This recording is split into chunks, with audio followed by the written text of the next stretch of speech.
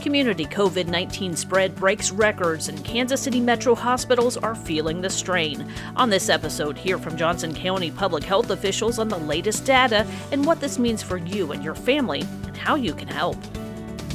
Whether you live in or just love Johnson County, Kansas, Joco on the Go has everything Johnson County. Here's what's happening and what's coming up in the community you call home.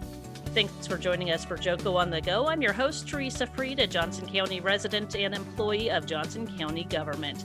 Johnson County, along with the rest of the state and the nation, are seeing new cases of COVID every day, but the rate of infection is beginning to be alarming. To get the very latest on the situation, along with the impacts and solutions, we have with us some of the best experts in Johnson County. Dr. Ariola, Director of Johnson County Health and Environment, Dr. LeMaster, Local Health Officer for Johnson County, Dr. Jacobson, Johnson County EMS System and Medical Director, and Elizabeth Holshoe, Director of Epidemiology for DHE. Thank you all for being here today.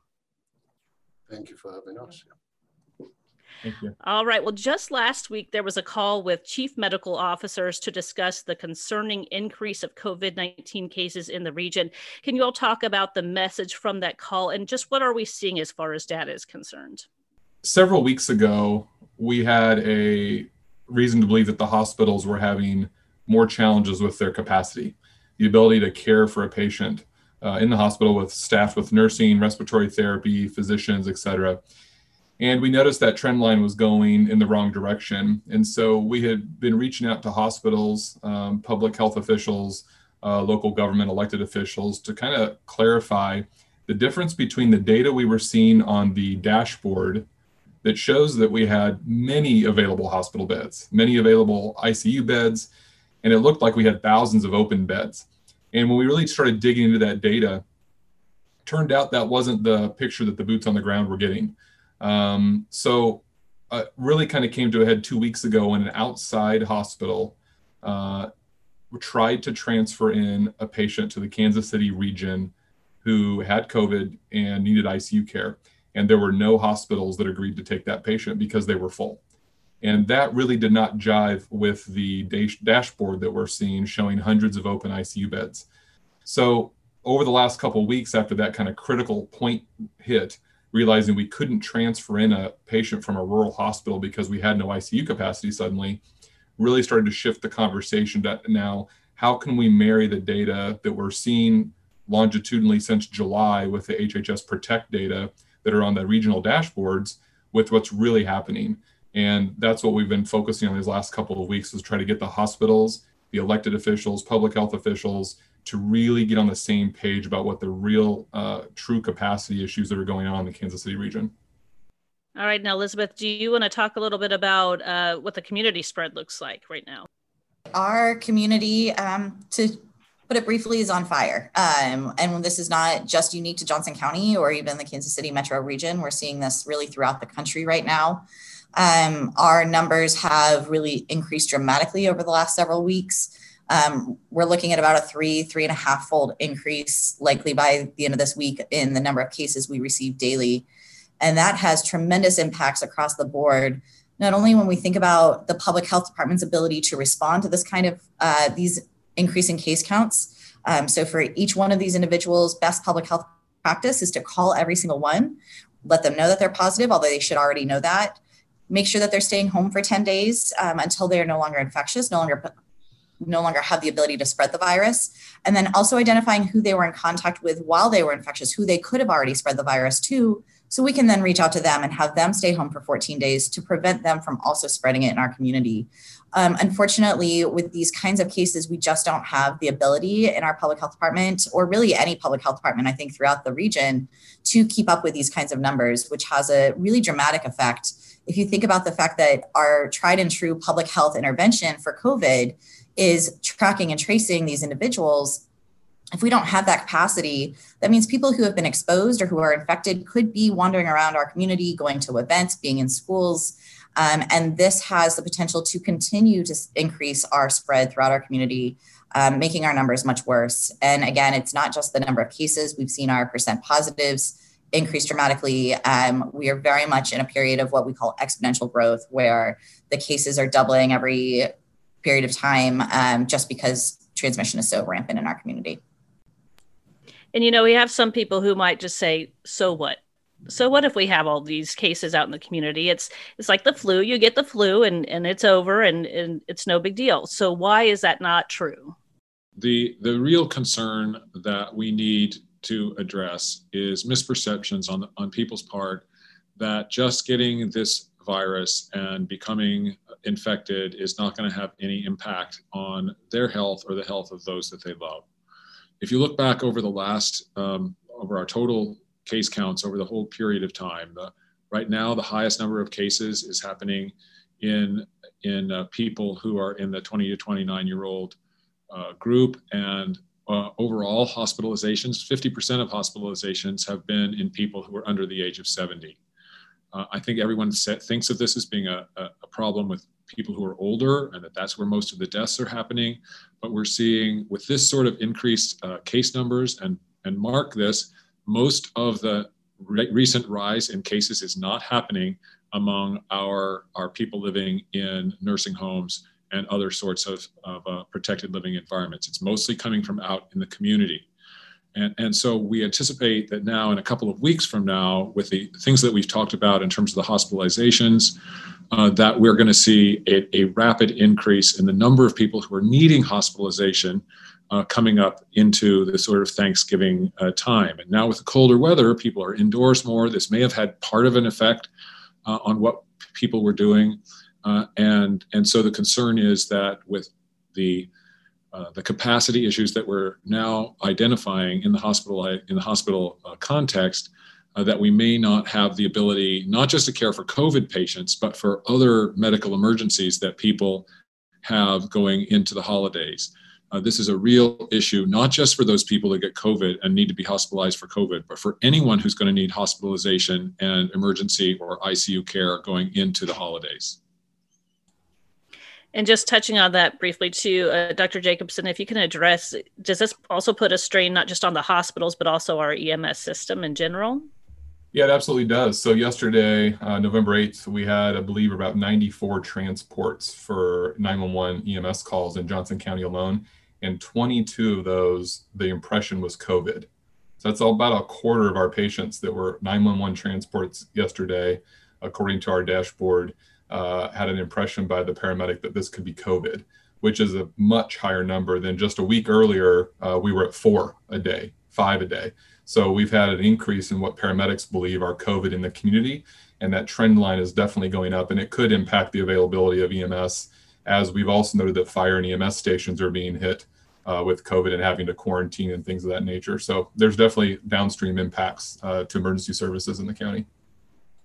All right. And Dr. LeMaster talked about this, about kind of the age range where we're seeing most of this. I do want to talk too about our schools, because I know that's a big concern. We're getting ready to go into the holidays, and important decisions are being made relative to the incidence rate and positivity rate within the community. So Dr. Arriola, can you talk a little bit about what it means that we just moved into the red zone? What impact does that have? So, thank you. Happy to address that. I think the numbers are rising in a way that is concerning to us as public health professionals. The good thing is we have been working with our schools for several months through the process, and our schools have done a pretty good job of getting ready and doing, in my opinion, the best that they can to quickly identify cases by working with us, isolating and quarantining as necessary. Again, it is easier to do those things when transmission of the virus in the community is low. And the higher the level of transmission, the higher the risk of introductions into our school buildings, and the higher the risk of spread within the school buildings. And the exponential increase that we have seen in the past couple of weeks is very concerning. It's gone up so much that we're not just in the red zone, we're deep in the red zone. And with that, again, part of what we've been communicating with our schools as well as community leaders comes really enhanced pretty significant risk. And so the schools make decisions. We make recommendations to them. Our capacity is pretty overwhelmed. Last week, we were getting 260 new cases a day. Even though we have devoted a lot of resources to our schools, we have an epidemiologist that is linked to each of those school districts. We are pushing about 20 part-time staff into the districts. Well, a lot of the metrics that we look at include our capacity. It includes the capacity of the school districts to work with us to contain the spread of the virus. Now, even in normal times, our school nurses are very, very busy. Sometimes you have a nurse taking care of hundreds of students. So now when you add having to deal with COVID, having to work with us to identify cases and their contacts, you can imagine what they're working with. So our messaging remains the same. We are pretty proud of what our schools have done, but we also know that there's just so much that you can do when you have this kind of spread in the community. And so we continue to tell our schools the risk is much higher now than at any time prior to now in this response. While we continue to be optimistic that our schools would keep doing the right things, it is also good to be realistic. And the reality right now is the spread is very high. And again, as you go from the continuum of remote learning to hybrid to in-person learning, your risk increases. And so as we have this high spread in the community, it's very important for schools to be on high alert, monitor the spread, and be ready to take the steps that are necessary to make sure that they protect not just the students, but the teachers and staff. And we hear a lot from our teachers. They are worried. There's a lot of fear in that community. And they're also part of the community. They're exposed to people with the virus. Some of them have been in isolation, some of them in quarantine. And those are factors that we have to take into consideration. Now, here's one thing that's kind of worrisome in the community is this concept of people wanting to achieve what they call natural herd immunity, having people go around and deliberately infesting them. We don't have a lot of evidence to show who is doing that and who is not, but we do know that that's been publicly presented by different people. And part of what we have to contend with is this really horde of misinformation that is out there. And so part of our message to the community is the way to get the right information is to get it from your public health source, is to get it from the Department of Health and Environment, from KDHE, from CDC, Centers for Disease Control and Prevention, not the information that's out there like masks don't work. This is only impacting people that are old, so the rest of us can just go around and party and infect. That's why we're where we are. And to reverse this course, we have to intentionally and deliberately follow the recommendations of public health, which is avoiding crowds, maintaining physical distancing, wearing masks. They seem pretty easy, but they do work. When we don't do those things, we lose control of the virus. All right. And of course, we're coming up on the very busy holiday season, and some people will want to just continue with these holidays and gatherings like there's no virus. And why is that not a good idea this year? Well, Teresa, I think that of any year, this is the year where we need to be the most careful than we ever have been. We know that when people are inside and they're close and they're not with people that they've been living with all the time, that the risk increases. When people wear masks, that helps. It definitely decreases the amount of time, the amount of exposure that they have. But when you're indoors for a party, be that a celebration of some event that's happened, or for Thanksgiving, or for Christmas, or for any other sorts of events, people generally want to eat together, and they take the masks off, and then their risk goes up during that period of time. The other thing that we're seeing around the county are other gatherings of people where some of the people in the room are not wearing masks, sometimes saying, well, we're not in a public setting, therefore we don't have to do it.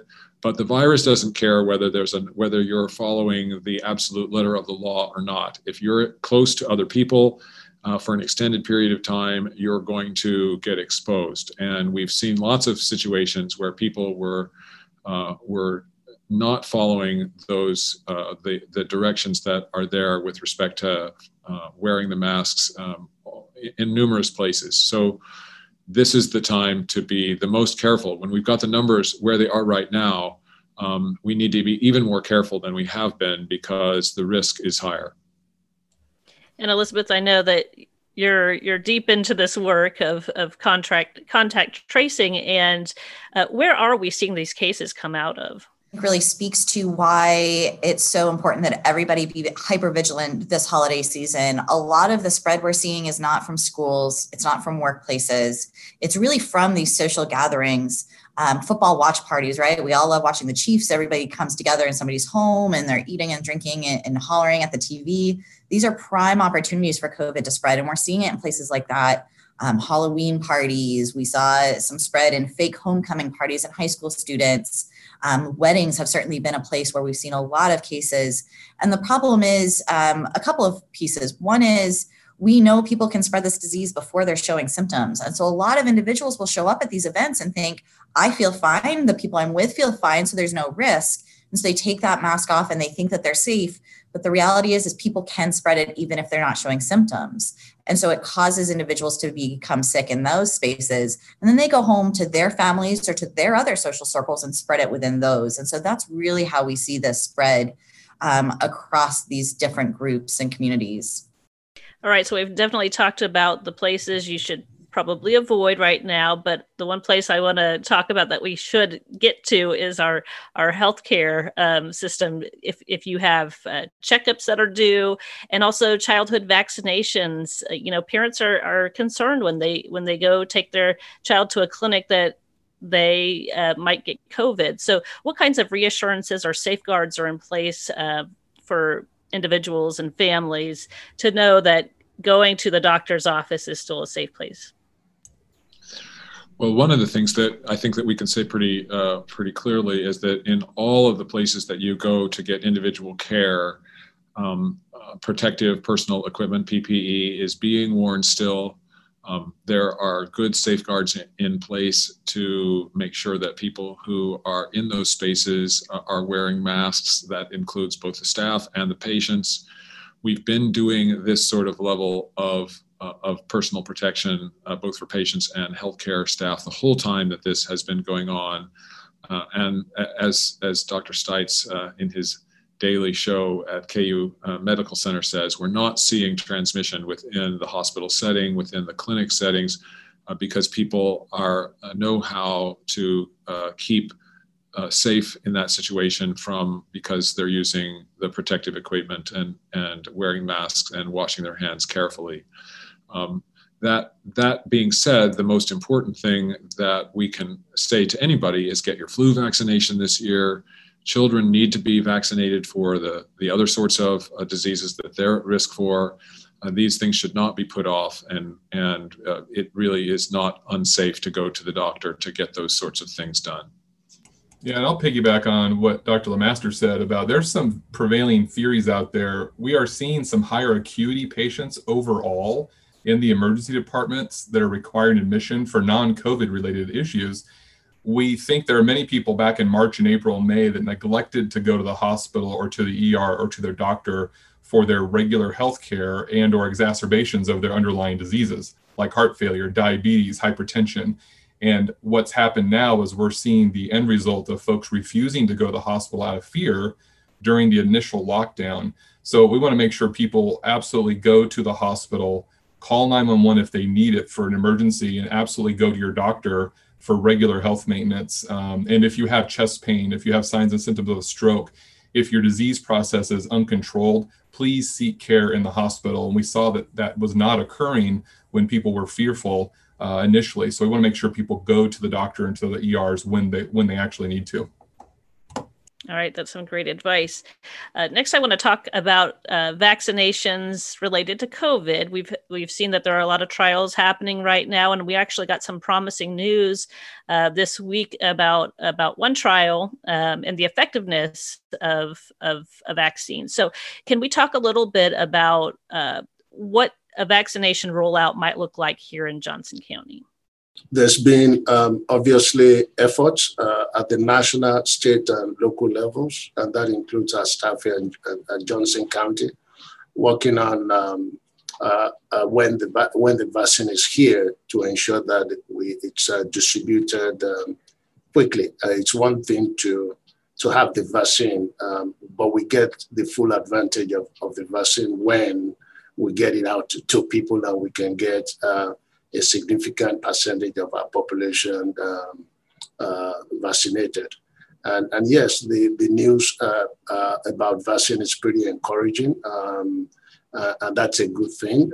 But again, our staff's been working very hard with KDHE staff, with local institutions, KU Med and others on long-term care facilities on just getting the vaccine as quickly as possible. I think it's going to be phased. It will take a while for all the vaccines to be here. I don't think we expect the first shipment to be enough for all of our residents. So we're going to walk through who gets it first, who gets it next. We want to make sure that our most vulnerable population are protected. And look at our numbers, we are seeing underlying conditions that are associated with the more severe outcomes. We are seeing impacts on our minority populations, our essential workers. All of those factors that we'll take into consideration. But our staff's been working very hard and putting up the processes in place.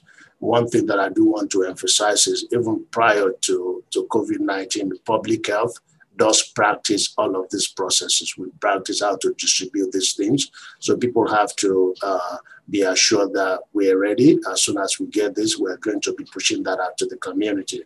Because again, we do know that when we have the vaccine, we get it to our community. That is going to be very helpful in our efforts towards this. And one of the questions that I've had quite often is people thinking that once the vaccine is here, it's kind of a be-all, kill kind of thing.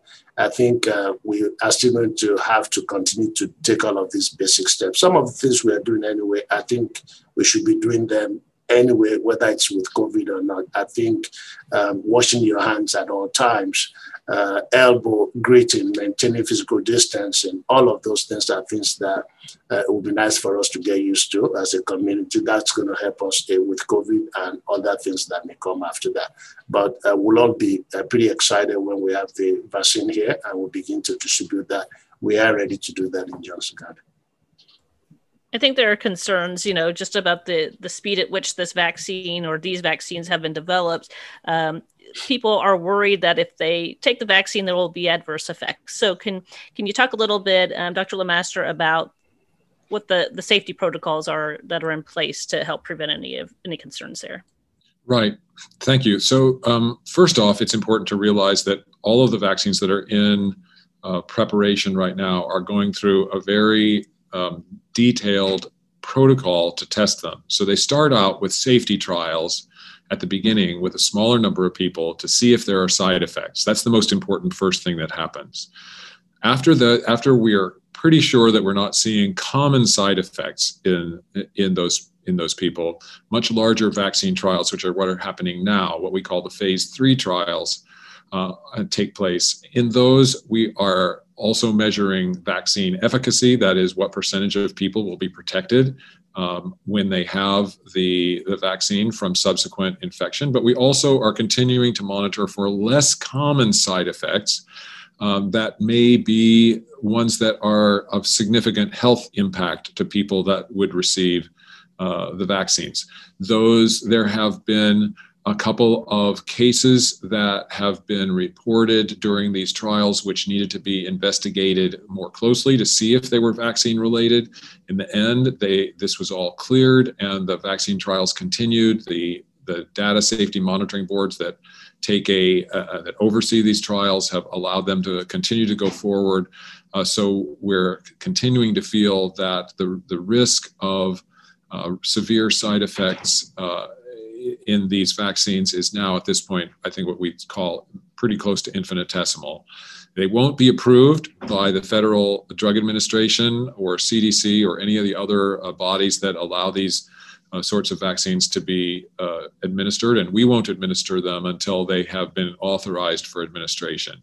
You're probably aware that there's the emergency use authorizations come out first, and then full federal approval afterwards. So it is possible with one of the emergency authorizations for us to start distributing those, and we would anticipate with the first of these that we might see that even by the first of the year. So it's an encouraging time, and fear that there's going to be a large number of people that have negative side effects of this really should be laid to rest. We're not seeing that coming out of these trials, and those vaccines will not be released if there's any evidence that that would be the case. All right, that's some great information. Just final question, anything else that we need to touch on that the public should know about efforts here in Johnson County related to the pandemic? So I know that we have been doing this for 8, 9, 10 months, and there is fatigue. There's also clearly also taking certain situations for granted. For example, we are with friends and families, and we don't think those present risk. For us locally, as well as nationally, based on data from Centers for Disease Control and Prevention, a large number of infections and transmission also do occur in settings where in the homes. And so the virus doesn't speak, you can't see it, and doesn't smell. So you don't know who is infected and who will get you infected. So protect yourself at all times. We are closer now to vaccine than at any time during this response. And so wearing masks and doing all of the basic stuff that we do need to continue to do. We cannot afford to let the virus get out of hand. And we also hear argument that it impacts only the older people, which is not true. But even if it does, we do have a responsibility to protect more vulnerable population. And so out of responsibility, your sense of responsibility to the community, we ask that you continue to work with us. We're closer to solutions now than we were at any point in time. And we, again, acknowledge the disruptions to our normal way of life. We acknowledge not just the physical health impacts, but also the mental and emotional health impact. But one thing that we cannot do is give up trying and letting the virus run wild. The cost will be too high for us to pay. And so we are very appreciative of your continuing support for those public health measures. All right, that's some great information. I want to thank you all for being here today. I know you're all busy with addressing the pandemic, and you've provided some very helpful information to the public. To get much more on COVID-19 in Johnson County, including the latest data and safety precautions, go to jocogov.org/coronavirus. Thanks for listening. You just heard JOCO on the Go. Join us next time for more Everything Johnson County. Have a topic you want to discuss? We want to hear from you. Follow us on Facebook and Twitter at JOCOGov. For more on this podcast, visit jocogov.org/podcast. Thanks for listening.